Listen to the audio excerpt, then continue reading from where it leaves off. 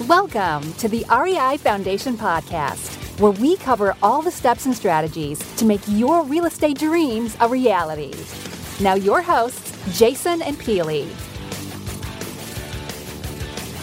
Hello and welcome everybody to the REI Foundation Podcast with Jason and Peely. Today we have Kevin Bupp. Welcome, Kevin. Thank you so much for being on the show today. Peely and Jason, thanks for having me. Looking forward to it. So Kevin is an incredible real estate investor who's focused on many different platforms throughout his investing time and is currently doing amazing in the mobile home park niche. Currently has over 1,000 pads under management and is pushing to have 10,000 by tomorrow, shortly. Next week? 5 years. Yeah, tomorrow would be a little aggressive. I thought 5 years was aggressive enough, but okay. Fair enough. I wish tomorrow. Tomorrow. So Kevin, how did you get started in real estate? Yeah, so I'll take you guys back a little bit back in time. I'm 38 today, and I got started right out, kind of about a year out of high school, and I was today or just 38 as in no, not today. Okay. March. Okay. I think March 13th. I forget my age sometimes. Now as I get older, actually I miss years. Sometimes I think I'm older, sometimes I think I'm younger. But yeah, I'm 38. Not today, but March 13th, I'll be 39. But I was and I know people tell these kind of stories all the time, but I really was a horrible high school student. I mean, I didn't care about school. I didn't do good at all. I wasn't good with the conventional learning system or teaching system that our schools have.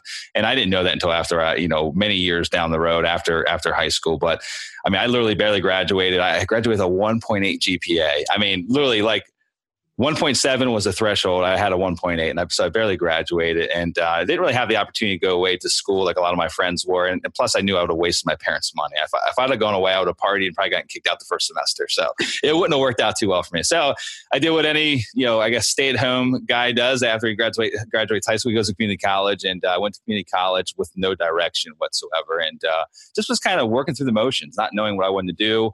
Didn't really have much drive. I knew I wanted to do something bigger. I just had no idea what it was. And I was tending bar and going to school, just having fun with it, hanging out on the weekends, hanging out in the evenings, whatever you do when you're a college student and a bartender.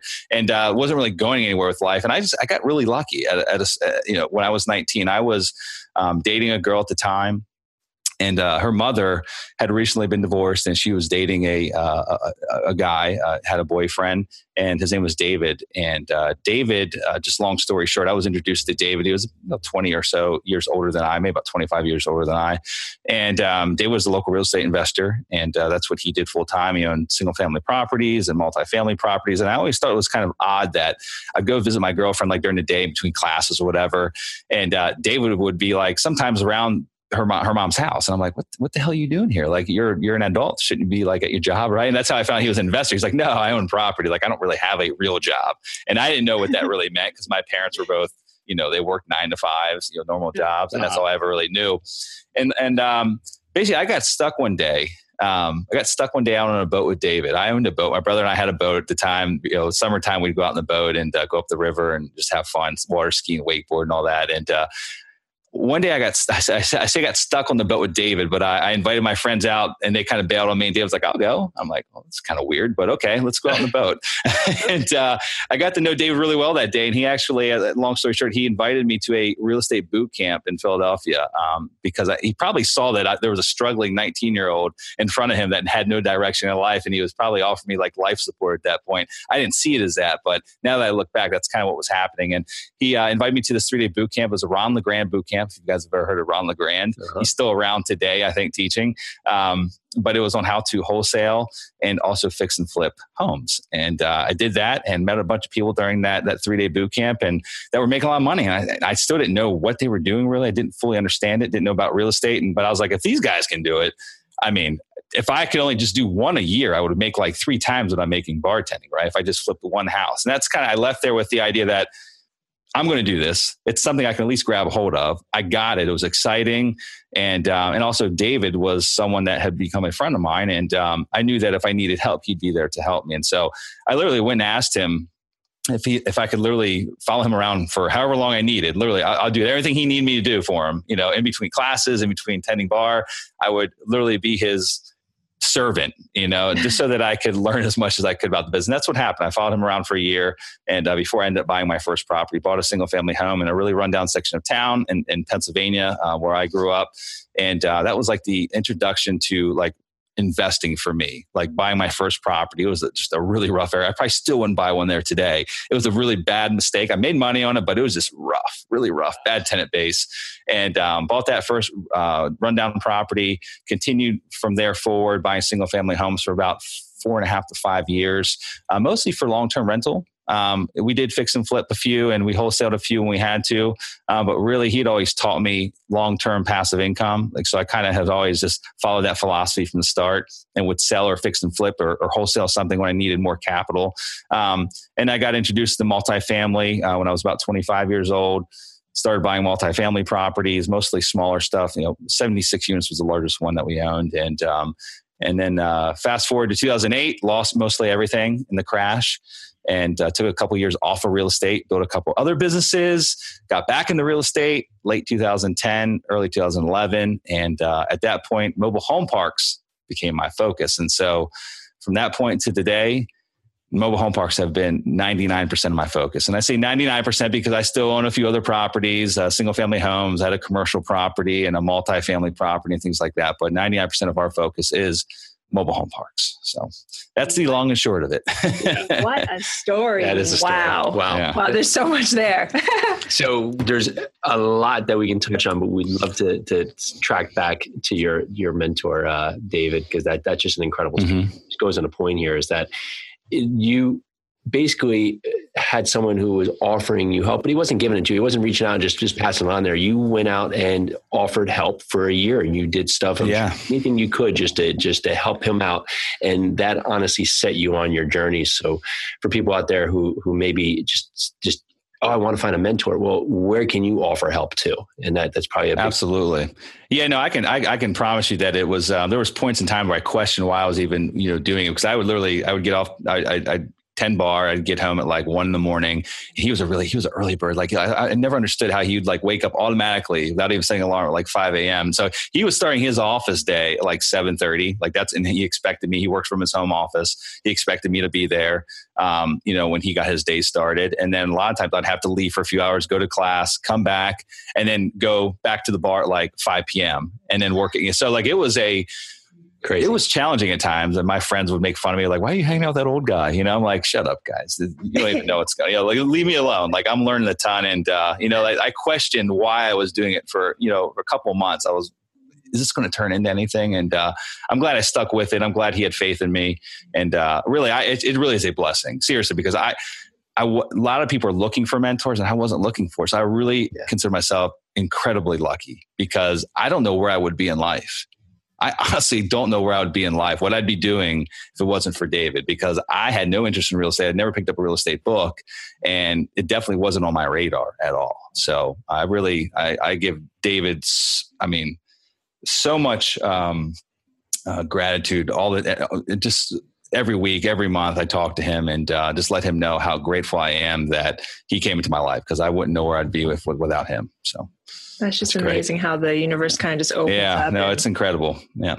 Puts you on that path. And if you actually are open to it and you listen and you follow that path, Mm-hmm.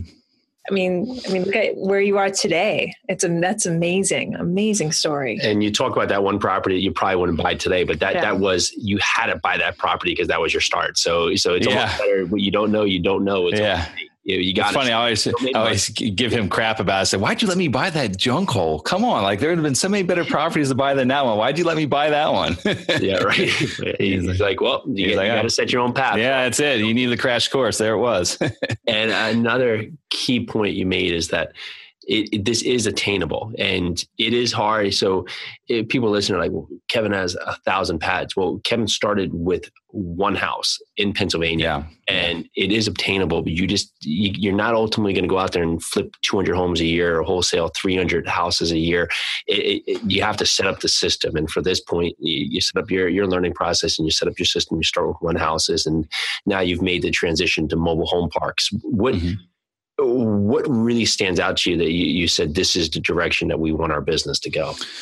You know why? 2007, 2008 was a really rough time for me. I mean, I had never been through a downturn before because when I got involved in real estate, it was the roller coaster was riding up the hill, right? And so that's all I knew. I didn't really know any different. And 2008 was just a really challenging time. We lost most of the real estate we had. It was down here in Southwest Florida, which was kind of ground zero. And it was just a complete catastrophe. It was a mess. And just trying to stay with my head above water, I mean, was a struggle each and every day. So I took 2 years off. I just really didn't even want to think about real estate, which was the wrong thing to do. Now that I look back, I wish I would have just, stuck my head up high and recapitalized because I missed a lot of opportunities during those times, but it's okay. I started a few other businesses that were health and fitness related, which is a big part of my life. But that wasn't really all that. It was fulfilling from a personal side, but from a monetary side, it really wasn't. And it wasn't going to get me to where I needed to be or get me back to where I wanted to be. And real estate, I still had such a love for it. And I knew that monetarily it could help me reach those goals as well. And so sometime in 2010, I really started reflecting, like I actually started thinking back on what went wrong. I mean, I tried just to like shove it off in the back of my mind and like lock it away, what had just happened. And I started reflecting on my business, what was wrong with it, what I could have changed. If I could go back again and go through that downturn again, what would I have done differently? And what I realized is I had 122 at the time of the crash. I had 122 single family homes, and I had just under 500 multifamily properties. Multifamily properties, I had lots of partners in and things like that. But the single family homes are really, when I look back, those are the ones that drug me down. They were very inefficient to manage. We owned them in 4 different counties. I mean, just the inefficiencies of having property management, maintenance guys and such going back and forth, driving from property to property. The turns on those things are so expensive. It was a very inefficient model, and it was hard to scale. It was incredibly hard to scale buying more properties. I mean, the effort that we put into buying 122, or I put into buying 122 properties, I could have probably had 1,000 multifamily properties or more than that for the same effort. And so when I look back, I realized that single family homes I definitely was not going to buy any more of those. It just took too long to build. And I wasn't even married back then. I didn't have kids back then. Now I do. I'm like, I don't have time for that again. It's too inefficient. And multifamily I was like, my multifamily properties, they survived. A couple of them struggled. I mean, a couple of them had debt terms that came due, and we had some banks that worked with us and such. But we had to sell our multifamily properties at the bottom of the market, which was the wrong time because we just needed money. We were broke. And we had to exit out of them at the wrong time and just to kind of save face. But getting back into it, I look back and said, multifamily is the way to go. Like it allowed me to scale. I could scale much greater, much faster, much greater than what I had before, and get back to where I was in a very short period of time. And so multifamily was going to be the route I took. And so I was out basically, 2011 was a different time than what 2005 or 6 was. I mean, it was a different world. Everything had changed. Lending had changed. The opportunities that were out there had changed. Even the people that were in the business were different, right? There's all these new investors. A lot of the old guys like me had fallen off the face of the earth and they never came back again. And so I was out there just talking to everyone I possibly could, like having meetings with everyone that was in the multifamily space that was local to me in the Tampa Bay area or within like a 2-hour distance, like that was actively buying multifamily properties. And during this search, during this time of, information gathering, I was introduced to a guy that was in the mobile home park space. I had no interest in mobile home parks, knew what they were, but just had never really considered it as an investment choice, and had lunch with him. And after that 2-hour lunch, I walked away with the decision that I was going to give mobile home parks, that asset class, I was going to give it 1 year to see what I could make happen. And the things that he had just kind of mentioned to me during that 2-hour lunch, he wasn't trying to sell me on it. He just said, hey, here's why I like it. Here's why I've been in it for the last 30 some odd years. And it just made sense. And so that was the start of it. And that's where we are today. And so there's multiple things in mobile home parks that are very unique in the asset class that don't exist in any of the other asset classes that are out there today. And if you'd like, I'd be more than happy to share those with you. That we sure would. Please. We'd love to. We'd love to go back to that lunch and just what really stood out to you. You said, okay, this is my direction. Yeah, first and foremost, I mean, we all know that there's an affordable housing crisis in the United States, right? So like we can all agree with like that's the case. And I know you guys deal in B and C apartments. And so you're already serving that niche to a certain extent. Mobile home parks kind of fall within that same parameter of serving the affordable housing need that's out there. So we all know that exists, right? So that's one big thing. But the second big thing that really piqued my interest, he said, Kevin, they're not building these anymore. He said it's the only commercial asset class that has a diminishing supply. They're building self-storage, they're building multifamily everywhere. They're building retail, they're building office, they're building everything else. They are not building more mobile home parks. In fact, it's decreasing in numbers each and every year. So although there might be a few built each year, there's definitely way more that are being shut down or torn down for higher and better use. So that was one of the big things, that there's this massive barrier to entry that I buy a park in a great market. I don't have to worry about a developer coming in and building one right down the road. So really unique barrier to entry. One of the other big components of it that really piqued my interest was the turnover rate is much lower. And that most of the people that live in these communities own their own home. And it's very expensive to move one of those homes. In fact, a single wide can cost anywhere between $3,000 and $5,000 to move it, and then another couple grand to reset it back up in another lot. And so most people that live in a mobile home park, most of them, at least the parks we cater to, they don't have $5, $6, $7, $8 laying around to move their home to another park. And so the turnover is very minimal. In fact, most of the time, once a home goes in, it never comes out. And if it gets sold, they just sell it to someone else that wants to move into that community. So your turn is very, very minimal. Whereas in an apartment, this isn't to put down apartments because I've owned them and I love them, but you could put your mattress on the roof and put your clothes in your backpack, and you could be out of there in the middle of the night if you want. And it doesn't really work that way with a mobile home park.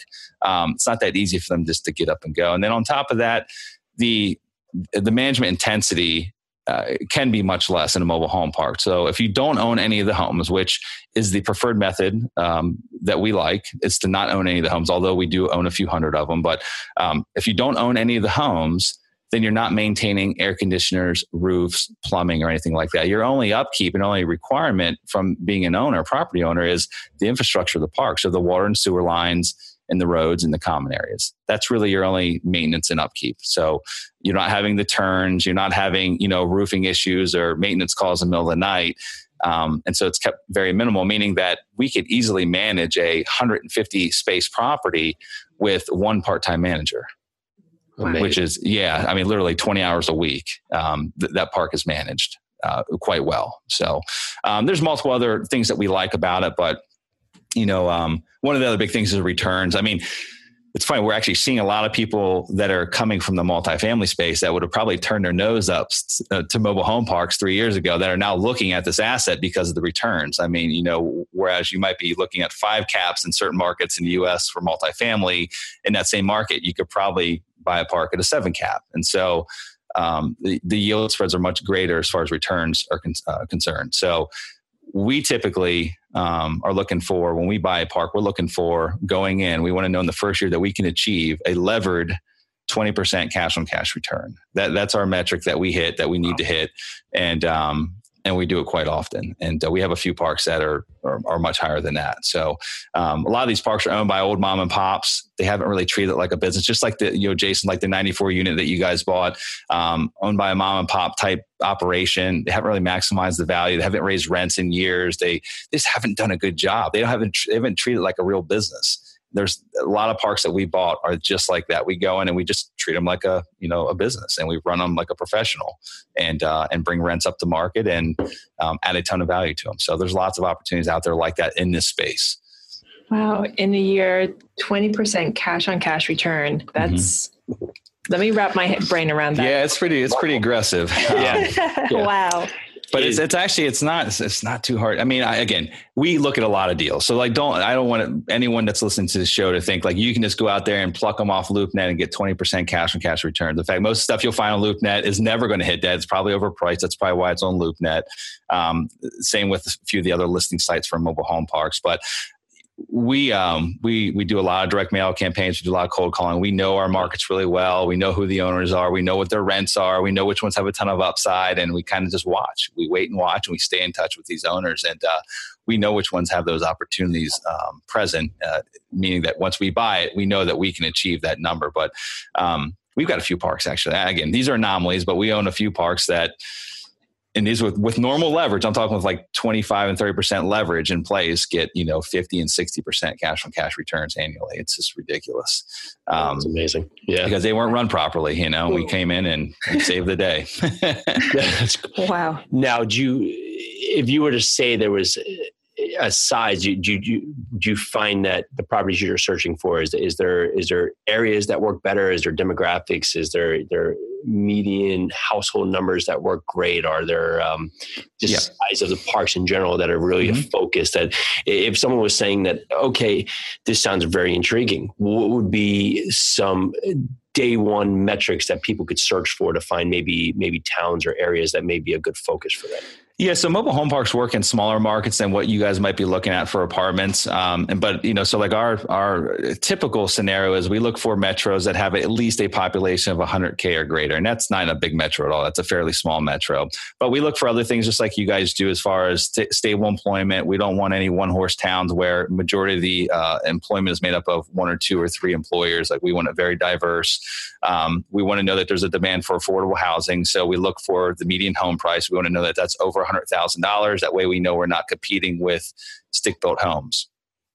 And then we'll also look at what apartment rents are. We want to know that we'll look at like what the average rent for like a studio or a 1-bedroom is. And we want to know that, kind of like the rule of thumb for lot rents, that what you should be able to push it to in a particular market. And this doesn't always hold true, but it should be about half of what a studio apartment would rent for. And so there's some markets that are just really, really inexpensive to live in, to where there's not going to be, there's already enough affordable housing. There might be apartments that someone could live in for $400 a month. And our mobile home park being half that's not really going to bode too well for us. So we'll steer clear of those types of markets. But unemployment rate under 7% is kind of what we're looking for.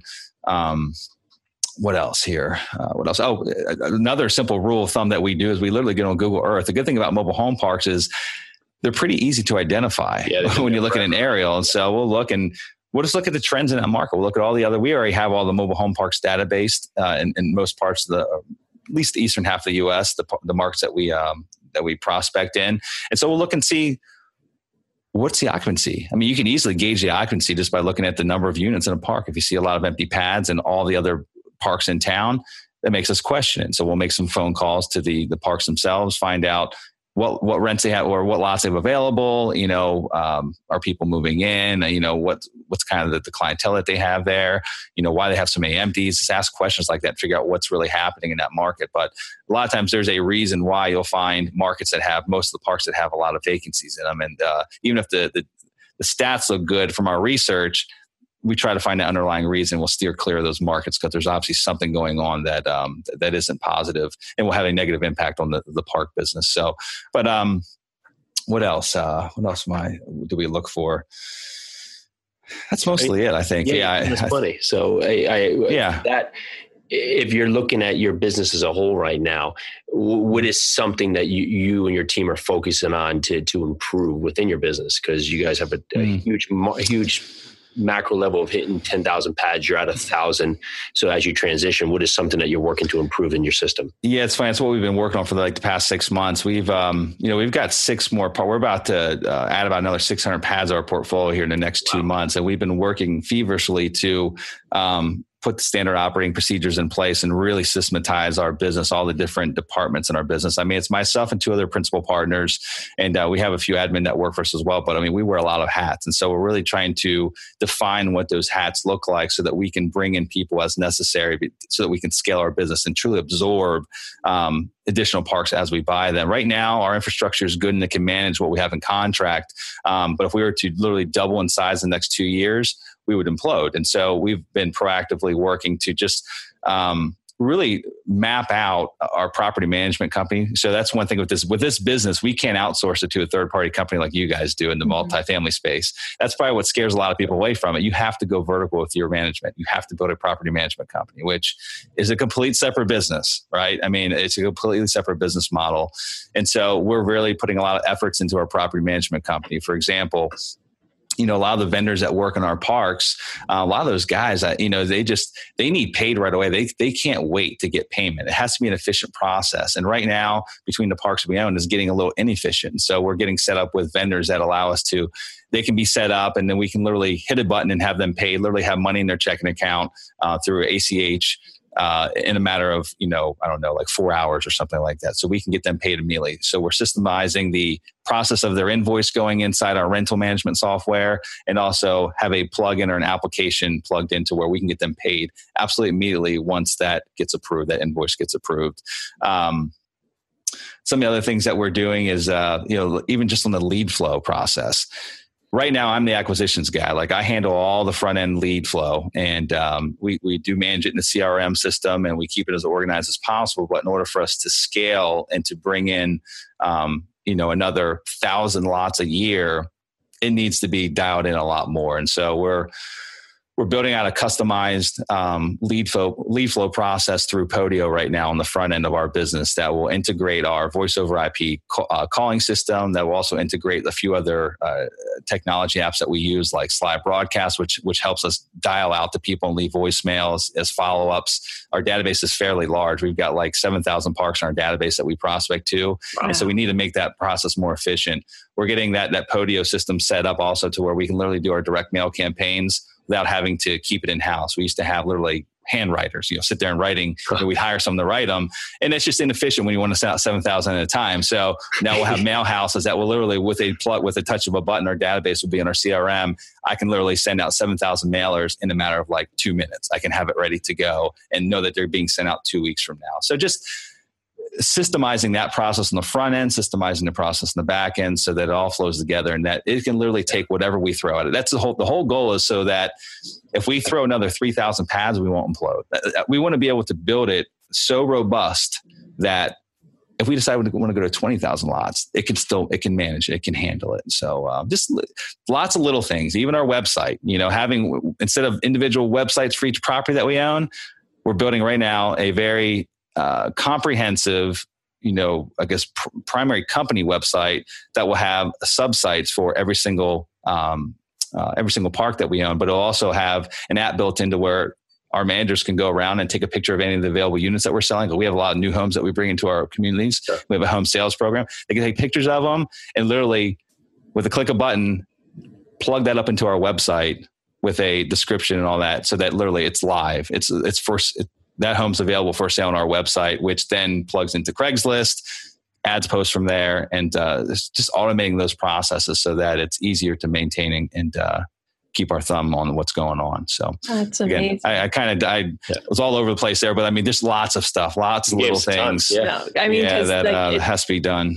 It sounds like you're growing responsibly, you're systematizing your business, you're automating everything so that your business can grow responsibly and that you don't implode. I mean, I think a lot of our listeners out there, especially the ones that have already started, are just those that are ramping up their business are wondering, okay, so how do I grow responsibly? How do I keep on like expanding my business and yet not imploding? And that, I mean, everything you gave there, I mean, start CRM, start just like taking the steps to systematize. Well, I think the goal with us is, ideally, let's say we're 2.5 years into our goal, and let's say we've got 4,000 lots under ownership. I mean, that's a pretty big number, especially being that most of our average size properties that we're buying are between 80 and 120 spaces in size. So that's a lot of properties. But, my goal would be to, like, I've got hobbies, I've got other things that I'm involved in. I do a lot of charitable endeavors. My other two partners, very much the same. They're involved in a lot of things. And so it's not just all business, right? Like there's other things that we spend our time. I mean, my family, I've got 2 young kids. And so, I like life-work balance. And so I like to be able to build something big, but also maintain that life-work balance to where I can, spend time with my wife and kids and travel and step away for 2 weeks without the company falling apart when we do step away. And if the 3 of us want to step away at the same time, knowing that we've got the people in place that know the processes, know the procedures, and literally things keep plugging along as we were there. And we could step back in 2 weeks later and the company's even more profitable than what it was before we left. So that's kind of the plan. That's the plan. I mean, isn't that really the reason why we all start businesses? Is so that it can buy us freedom. And so I like the monetary goals, but also I like the idea of buying myself more time as well, because we only have so much time in a day. And just like you guys, I run out of time every day. I'm like, oh gosh, it's already like 5 or 6 o'clock, and where did the day go? Exactly. So we're trying to solve that problem. I can't add more hours to the day, but we can run our business more efficiently. Well, you just touched on a subject that we love to ask about. What is your big why? Yeah. So first and foremost is my family, being able to spend as much time as I so choose with my wife and my kids. I've got 2 really young sons. One's 9 months and the other one is 3.5 years old. And so I'm just starting that journey in my life. And they are my big number one why. The second, I've got multiple parts of my why. Another big part of my why is just I enjoy giving back, and I really I enjoy growing a company that fosters growth from within. So like a lot of the people that work for us now, a lot of our managers, we lend the ability for them to make a better life for themselves. And so we give lots of opportunity for growth within. And it's just pretty cool watching that culture kind of cultivate throughout our different parks that we currently own now. And I really want to see that scale. For example, one of our team leader now, so we have a guy that, some people would probably call that position like a regional director, but he is literally in charge of, he oversees all the on-site property managers at every single community that we currently own. Well, he, for the past 2.5 years, has been the full-time maintenance guy in one of the parks that we own in Richmond, Virginia. He worked there when we bought it, 2 years ago. He had been working there for like 15 years. Really sharp guy. He's about my age. His grandfather's our manager in that park. His grandfather's in his 70s. And we just got to know this guy really well. And he saves us so much money. Like he really treats our money like his own. And we watched that, we saw that, and we kind of paid attention. And he's really good with technology. He's really good with people. He communicates really well. And we just promoted him like 3 months ago to, we call it, team leader. And so he's in charge of 11 different parks right now. Wow. And I think that's really, for him, it's like, he's literally getting out from underneath this maintenance job that he's had for that's all he knows. He literally lives in this park. And his family lives in the park. He makes $24,000 a year, which isn't a lot of money. And we just gave him a raise he makes $40,000 a year now. And there's a ton of incentives for him to make a lot more than that. And he's happy as can be. He treats our money like his own. But he also knows his business really well because he's literally lived and worked in that park for, I think, like 17 years, wow. 17 or 18 years. So that's a recent case that we've just promoted from within. And he's super happy. And I want to do that more often. There's a couple other, like we've got a sales rock star. It's a husband and wife team at one of our parks in Alabama. They are just kicking butt.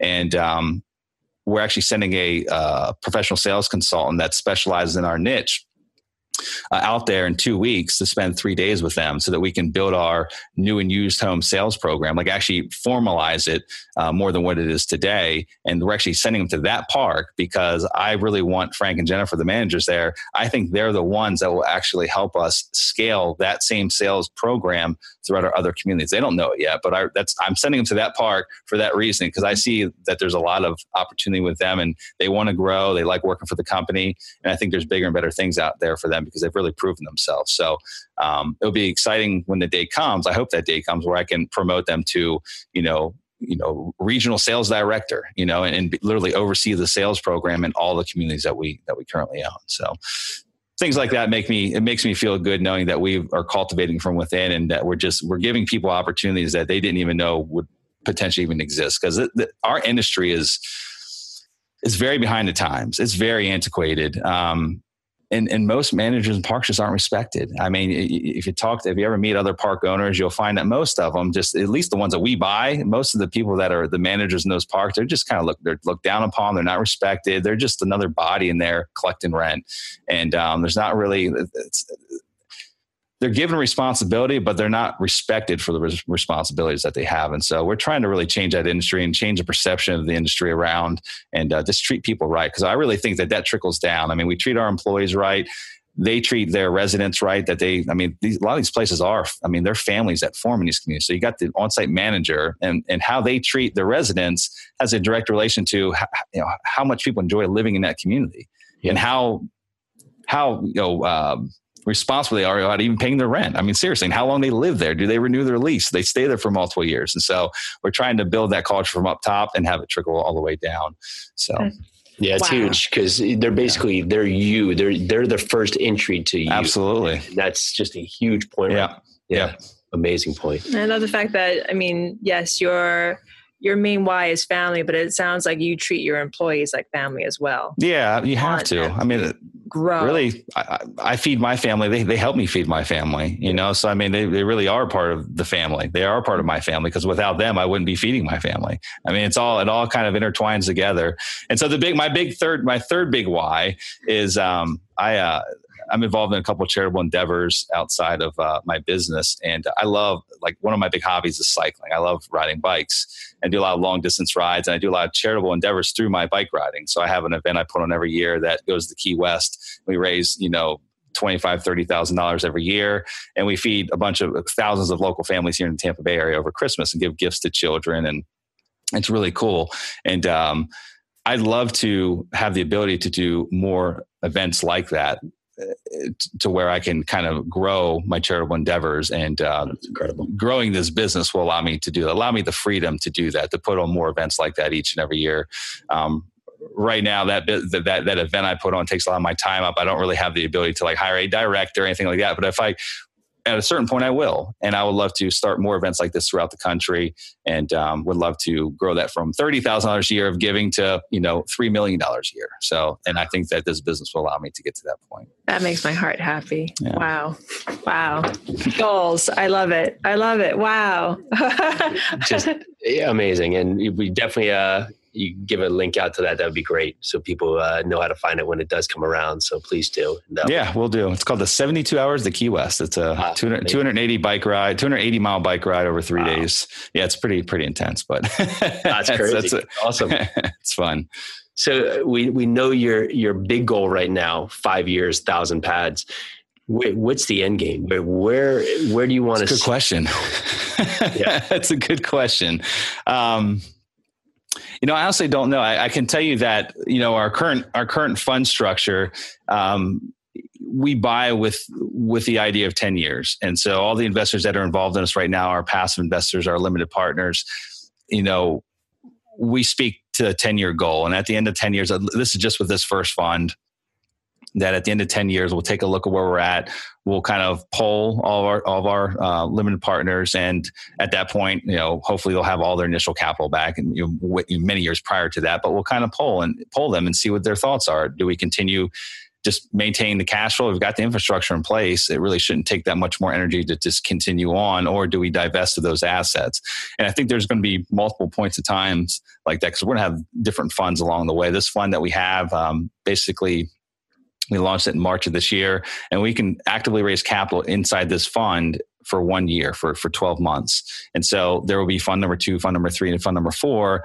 And I don't know, I'd say that there's a 10-year horizon of each one. And I do think that at some point in time, there will be a point where I probably want to step back a little bit. I don't know when that is, though. I really enjoy what I do. So to give you guys kind of like the end goal, it's really challenging for me because I really like it. I don't look at it as work every day. I don't wake up on Monday morning upset about, the weekend's over or anything like that. Cause I'm excited to go in and work with my partners and, and work with our residents and all of our employees. And, so I don't know. I don't have that answer because I don't know. Huh. It's like, I'm going to work until I have that answer, but it's just not here yet. It's not in my brain. I love it. Well, sort of following that mindset, another question we like to ask is about, how you start your day. Do you have a morning routine? I know you're big into health and fitness, but do you have a morning routine? Do you start your day with ... Yeah, I can tell you that I've got a structured morning routine like 4 days out of the week. And that is, I wake up really early in the morning. Like this morning, I woke up at 4:00 and I go on there's a group bike ride I go do in the morning. I ride like 45 miles. And I basically have 2 young kids. So like our 9-month-old wakes up at 6 a.m. Like he's like set, like clockwork, 6 a.m. So in order to make it fair for my wife, I make sure that whatever I do in the morning, that I get back home to help with the kids. And so the other mornings I don't work out, there are 3 days a week I don't do any kind of exercise or workout. I literally I wake up at 6 a.m. and I normally it's a kids type of thing. Like I don't really have that much alone time those 3 days a week. It's mealy family time, getting the kids ready to go to school and all that. So I wish I had a better answer for you. Like I go meditate outside or, no, that's a great answer. That's real life answer right there. Exactly. We have 2 young kids too. Okay. So yeah, and in fact, most of the time I'm pretty wiped out from the day before. Like today I'll go to sleep pretty early, and tomorrow, like I need every bit of my sleep until 6 a.m. Like I won't wake up earlier than that because I'll be so wiped out from waking up at 4 a.m. this morning. So, it's the kid morning. Yeah, love it. That's a smart way to do it. Do it 4 days and 3 days off. I mean, I know. Yeah. Yep. I know every day. The only times I get to exercise, because again, we have young kids. We have a 11-month-old and a 3-year-old. Oh, you guys are right in the same path. Right there. Anytime I want to exercise, I have to wake up at 4:30. So anytime that 4:30 mark passes, I'm like, okay, I'm sleeping in until 6. It's not happening. So I'm gonna catch up on the sleep. That's right. And then I almost didn't get up this morning. I hit the snooze once, and it's still not normal for me to wake up that early. It doesn't happen automatically for me at all. You're also speaking to 2 former bartenders. So okay, you get it. 4 a.m. Go to bed at 6 a.m. So it changes a lot. It's funny. My brain just works better at night for some reason. I don't even know what it is. And I go to bed at a normal time and I wake up early in the morning, but I have my best thoughts and my best time in the evenings from like 9 to like 11. And normally my wife goes to bed a couple of days like before I do. And so I have like a couple nights where I'm like, put my laptop and just, get some work done. And like my brain, for some reason, it's on fire, like from like 9 to 11. Yeah. And I don't know if it's basically a carryover from like bartending days or what. I'm not sure, but we'll say yes, because everybody's the same way. Yeah. Okay. We're both the same way. So if you had one actual step for someone who is brand new to real estate, that this could be something that they could take away and start today, and it can be a small step, it can be a big step, just something to give them an actual step to start on their journey to just get started in real estate. I think, action's obviously the big thing, right? And so but I think before even, action is really the first thing. So I'm going to give you 2 things. So action is the biggest, right? Because nothing happens without action. But after you're ready to take action, you're taking action, right? Now you need to focus on something. I really think that it's important for anyone that's getting started. Like there's a million different ways out there that you can make money in real estate. There really are. You guys have a house moving business. That's crazy. That's that's such a unique thing. And you guys make a killing moving homes. I buy mobile home parks. There's other people that buy you guys buy multifamily, or fix and flip homes, wholesale homes, buy notes, whatever. Pick one. Research a couple, get to know a couple, take action, actually read some books, watch some YouTube videos, go to some courses. But when it comes time for you to actually put that action really in place and put some fuel behind it, pick a focus. Just forget about all the other mess, put some blinders on, just because you know what, at the end of the day, you can make money at all of them. It's just going to take time. There's no one easy way. There's no one secret pill that's going to get you there faster. Every single one's going to take a lot of effort. It's going to take a lot of work. It's going to be a lot of frustration. It's going to be a lot of late nights, a lot of early mornings, lots of ups and downs, lots of emotional roller coasters. Just pick one though, and pick one and focus on it until you give yourself a reasonable amount of time. Give yourself an entire year. Say, I'm going to spend all my energy on this one niche for an entire year. And then see what happens. And I'm not going to if anyone brings me a deal over here in single family homes, anyone brings me a deal with, a self-service facility, I'm just going to ignore it because I don't want to divert my focus. I think that's so important. That works for me really well. And that's why we only focus on mobile home parks. And maybe it's not smart to some. They're like, you should diversify. But I really want to be the best at what we do. And I think if you can do that, then you can somewhat shield and protect yourselves even when times are bad. Because if you know more than everyone else in that niche, then you should be able to kind of plan and weather storms a little better than if your focus is diverted amongst 4 different asset classes. Like I buy single family homes and I buy self-storage facilities. I also develop this, that, or the other. It's really hard to do all 3 of those, especially become an expert at all 3 of them. So it'd be almost like you guys, like right now, you're kicking butt doing the apartment thing, and I know that it was a family business with your home moving business, a family business, generational business. So it was almost like not a plug and play system, because you guys are obviously the ones that are helping kind of carry the torch. But it'd be like you saying, hey, Kevin, we just bought a 94 unit apartment complex, but someone just told me about this awesome way to make money moving houses. I'm going to start looking at doing that. Yeah. I'd be like, okay, good luck. Why don't you just focus on buying multifamily property, because you're really good at it already. Yep. Why divert your focus? Because that's going to take a lot of energy to go figure out how to move houses or lift houses. Well, what you need to do is just tell us no, don't. Yes.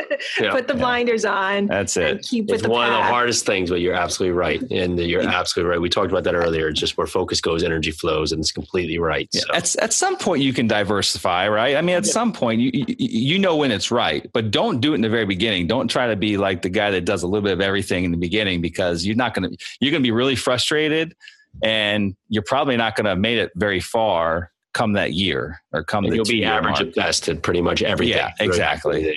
Yeah, exactly. We were just talking about that. We were. Hey, it strikes a chord. We were just talking about that. And I think being entrepreneurs, we all have that shiny object syndrome. I think it's just ingrained in our brains, but you just have to know how to control it, right? And how tell it to shut up and like, leave me alone. I'm not going to pay attention to you today. I'm going to focus on the task or the niche at hand. Yeah. Wow. Yeah. That was all so amazing. So before we let you go, what are some words to live by? Words to live by. I think that you guys asked me what my why was, and I think that is the most important part prior to you even thinking about starting a business, prior to you starting a family, getting married, whatever you're doing in your adult life, like figure out what your why is, like why you're doing what you're doing. Why do you wake up the next day? And think really deeply and take a lot of time to figure out what that is. And it can change, but that's like your life goal, right? Like your why is like your life goal. Like you guys kind of ask about like business goals and things like that, but your why is really your life goal. And that's what everything else should revolve around. So I think it's really important for people to get to the core of who they are and where they want to be. And they need to figure out that why, because that's going to really lead and direct you the rest of your life. And so that would be some words I can kind of leave everyone with. I think that's vitally important. In fact, my two partners and I, we just, we've been struggling with, we all are very aligned in what our whys are, individual whys. And we're all very aligned with where we want to grow our business and how we want to grow our business. We all believe so much in our employees and from cultivating within and building this awesome company culture. And it's really changing the perception of mobile home parks. We all believe in that so dearly. But we struggled to find, to actually put it in a very short, simple sentence as far as like a mission statement is concerned. And we literally, but it was so like, even though we all were aligned, we could talk about it. We couldn't figure out how to put it in a, very short, concise mission statement. And we literally just spent on Sunday, we got together at like 7 a.m. and spent like 6 or 7 hours together to do it. And I think 2 weeks prior to that, we spent another like 7 or 8 hours on a Sunday when literally no interruptions were happening, no emails were going off on Sunday. And, but it's so very important because that's going to drive our company. Even though we have our goals on, but we need something that we can look at all the time. Like that's like our company's why, like our mission statement is our company why. And that will help direct not only us, but also direct our investors, direct our employees, direct our residents, everyone. Like they'll get to know what we really stand for and they'll either make a decision, do they want to be a part of it or not? And I think that's so very important. That way that everyone in our organization then at that point in time will be truly aligned on the same path. And that is our company why. And so again, whether it's your company why or your own personal why, figure that out. Figure that out now before you go any further. Yeah. Wow. I can't wait to hear what that big company mission statement. Yeah. I'll let you know as soon as we got, that's funny. We have it. I'm not even going to give it yet because we have to, there's like one part of the sentence. I'm like, that just doesn't, it doesn't flow perfect yet. And so we're agonizing over it. It's on our board right now. And like, I went in yesterday and I'm like, God, like I know that sounds so right, but there's just something a little bit wrong with it. So we're still tweaking it, but it's crazy how long, like we went through multiple exercises. And it's amazing how long this has taken us to actually get it down on paper. But I think it's so important. It's so important. Have it right. Yeah, so but it sticks with you forever. Yeah, absolutely. So yeah, absolutely. Well, Kevin, we so appreciate you being on the show today. Before we let you go, we would love for you to tell the guests about the 2 podcasts you have out, and sure, it would be the best place to reach if they want to learn more about business. So I've got 2 podcasts. One is called Real Estate Investing for Cash Flow, and that's a weekly show where most of the shows are interviews. I do have probably about 30 or 40 that are just me, but it revolves on commercial real estate investing actually, and interview people from all different asset types. Multifamily, self-storage, office, retail. We run the gamut of commercial real estate investing. And then I have a second podcast, which is called the Mobile Home Park Investing Podcast. And as you might guess, we talk about mobile home parks. So that is all we talk about is mobile home parks, which is kind of interesting, guys, because that show gets like, I'm blown away. It's such a niche show and you wouldn't even believe it, but we get like 20,000 downloads a month on that. So there's that many people out there that are interested in mobile home parks. So wow. It's pretty cool. So, and then the best place to reach me is just my website, kevinbupp.com. you can find me there. Shoot me a personal email. Even my personal email address is kevin@kevinbuff.com. So I'm pretty easy to find. You shouldn't have a hard time. That's great. Well, fantastic. Thank you so much for coming on our show, Kevin. Thank you guys. Enlightening. It's been a lot of fun. Thank you so much for having me on. Thank you. Well, this is Jason and Peely with the REI Foundation podcast. Thank you so much for listening. We're grateful for you for listening, and we are grateful for Kevin for being on the show. Thank you so much, Kevin. Thanks, guys. Thanks for tuning into the REI Foundation podcast. Check back next time for more awesome tips and strategies to launch your new you in real estate.